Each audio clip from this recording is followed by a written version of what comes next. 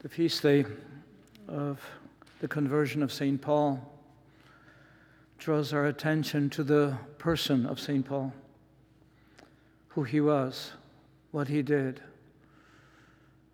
And in an extraordinary way, the powerful grace that was at work with him became part and parcel of who we are as well. St. Paul's story of the conversion is recorded in 3 places in the New Testament. 2 are found in the Acts of the Apostles, written by St. Luke. And St. Luke was a disciple of St. Paul. He was on a journey with him, so he heard St. Paul, perhaps more than once, give the story, the account of who he was, what happened to him, what happened to meet him as a Pharisee who was on the way to Damascus to truly find and imprison those who departed from the path of the covenant, Mosaic covenant, and followed Jesus. So there he was. Also, he gives an account in his own letter to the Galatians. So we have at least 3 different perspectives on what took place. What did take place? Here we have someone who is a zealous man who wants to live in fidelity to the Mosaic covenant in every way. And so in that zeal, as we know, he was also someone who contributed to the death of St. Stephen, a martyr. Someone who was so filled with zeal that he was willing to stretch himself completely so that the covenant relationship would be protected. And yet there he is on the way to Damascus. And there he experiences something so extraordinary that it can not only change his life, but gave him the mission of a zealous proclaimer of the new way, as well as develop his whole theology on who Christ is and what the church is. So this experience was so extraordinary. Well, one thing is, first of all, we have to say it is God who initiated. God who initiates. The Lord gave him the grace. He was on the way doing something completely different, and yet God gave him this great light to enlighten him, but to blind him as well. Blinded him because the light of grace, the light of God's love, the light of truth blinded him. And there he hears a voice, Saul, Saul, why do you persecute me? Who are you, sir, that I am persecuting? I am Jesus of Nazareth. I am the one. And immediately what happens to him is St. Paul not only does he hears the voice, but it hits him. He's not persecuting Jesus, he's persecuting those who follow him. And then the further instructions that he receives, very clear instructions from the Lord. I am Jesus the Nazarene whom you are persecuting. My companions saw the light but did not hear the voice of the one who spoke to me. I ask, what shall I do? What shall I do? What do you want me to do? The Lord answered him, get up and go to Damascus, and there you will be told about everything appointed for you. Since I could see nothing because of the brightness of the light, I was led by hand by my companions and then entered Damascus. But then the Lord prepares someone else in Damascus, Ananias, to whom the Lord reveals that he has to go and meet this Saul, whom he knew was a persecutor. Ananias was afraid. And yet a certain man named Ananias, a devout observer of the law, he was faithful man of the covenant. And yet he is also the one who embraced Jesus as the Messiah. So he's not inconsistent, as he says here, St. Paul. He was a devout observer of the law and highly spoken of by all the Jews who lived there, came to me and stood there and said, Saul, my brother, regain your sight. the power of God's grace, the power of Jesus working in Ananias, that he is the one who gives him back the sight to his eyes.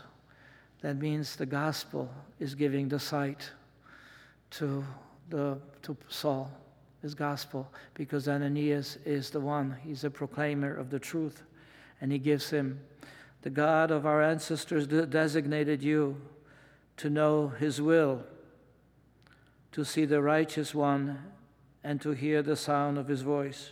So God of our fathers, God of our ancestors, God of the covenant, has designated you to know his will. Will is the salvation of all people, not just for the people of the covenant, but salvation of all people, to see the righteous one, to see the Messiah, and to hear his voice. For you will be his witness before all to what you have seen and heard. Now, why delay? Ananias says, get up and express that truth, that you are in need of salvation, you're in need of baptismal cleansing, you're in need to wash your sins away. And so he allows himself to be baptized at that very moment. But he's baptized not only for the forgiveness of sins, but he was baptized into the body of Christ, which he says later on. He be a member of the mystical body. He understood by that very experience that he had when he was persecuting those who followed him, he understood something of profound nature of the church, is that Christ is in us. Christ suffers in us. Christ is being persecuted when we are persecuted. That whole concept of the mystical body of Christ. Christ living in me, Christ living in us. That's why we can say that we're all one. We cannot be man or woman or slave or master, a Greek or a Jew. All we are one in him who has given us the freedom, in him who has given us this very being. We are incorporated into the very body of Christ. And so this is why, for example, when I was reading today, this morning, the Office of Readings, and it was Saint John Chrysostom who said beautifully, he says, here he is. We have someone who tells us how to be as a human being, how to live a life of virtue, of faith, virtue of hope, virtue of love. This is how we are to be. We're to be like St. Paul. He says, first of all, in response to all the dangers and the threats that he received from others, he says, I forget what is behind me, and I push on to what lies ahead of me, the crown of glory, the crown of eternal life. Forget the past. Many people live in the past because they've been wounded, been hurt. They've experienced the difficulties, and they just cling on. They can't get out of the past.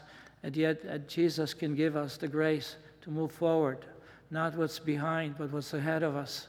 Focus on what's ahead. And this is what St. Paul wanted us to have. I forget what's behind me and rush and push towards ahead.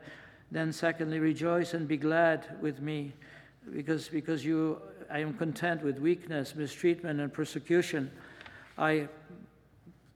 Thanks be to God for always being victorious in me.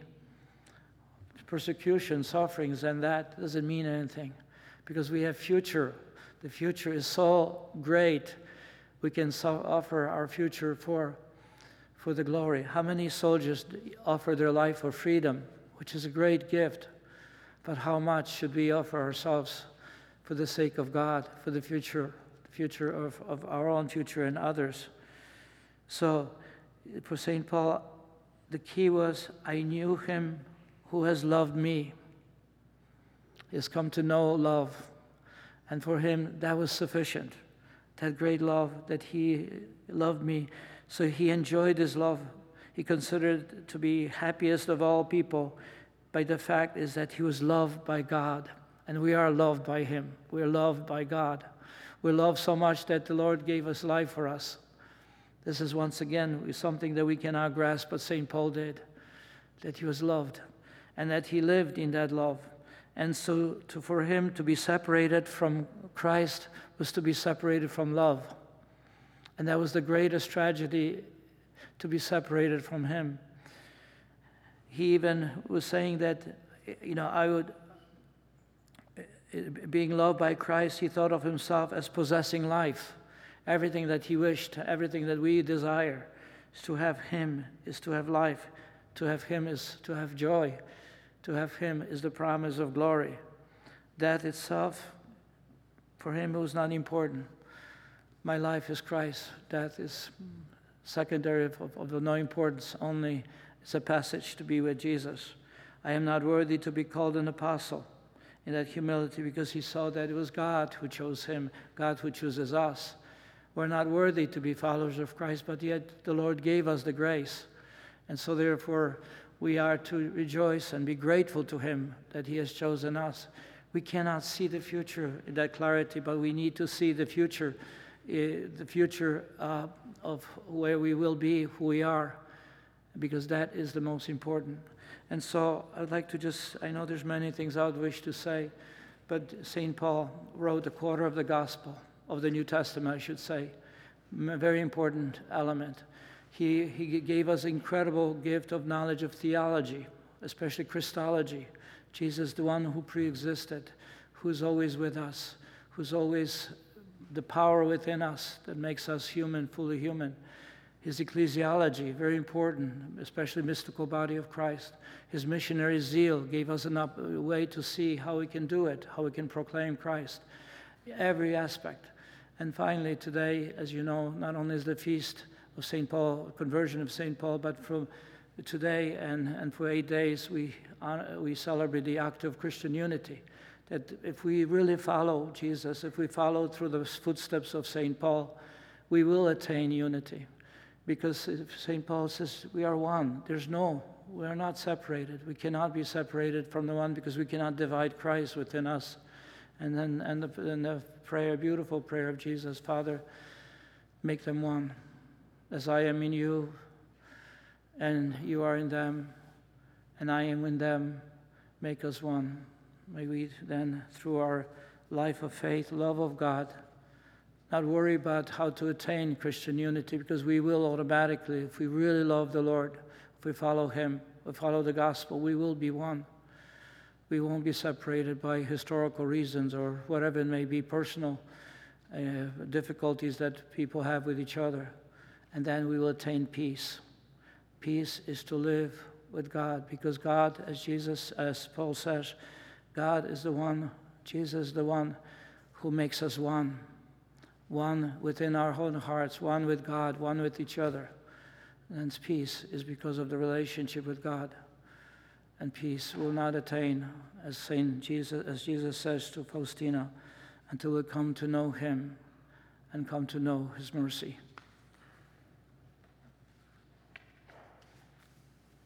Are you a Marian helper? Join our Spiritual Benefit Society and start sharing in the graces of all the daily masses, prayers, and good works of Marian priests and brothers all over the world. Sign up is free and easy.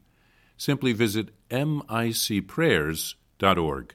That's micprayers.org. Thank you, and God bless you.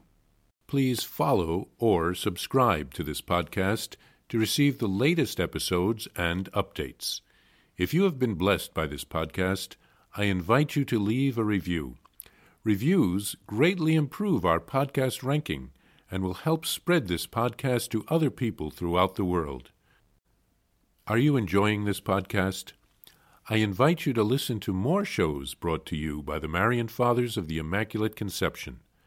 Join us daily for enriching spiritual content, which will help you on your journey with Jesus Christ.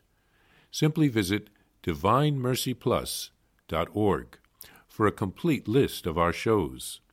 That's DivineMercyPlus.org. Are you a Marian helper? Join our Spiritual Benefit Society and start sharing in the graces of all the daily masses, prayers, and good works of Marian priests and brothers all over the world. Sign up is free and easy. Simply visit micprayers.org. That's micprayers.org. Thank you, and God bless you.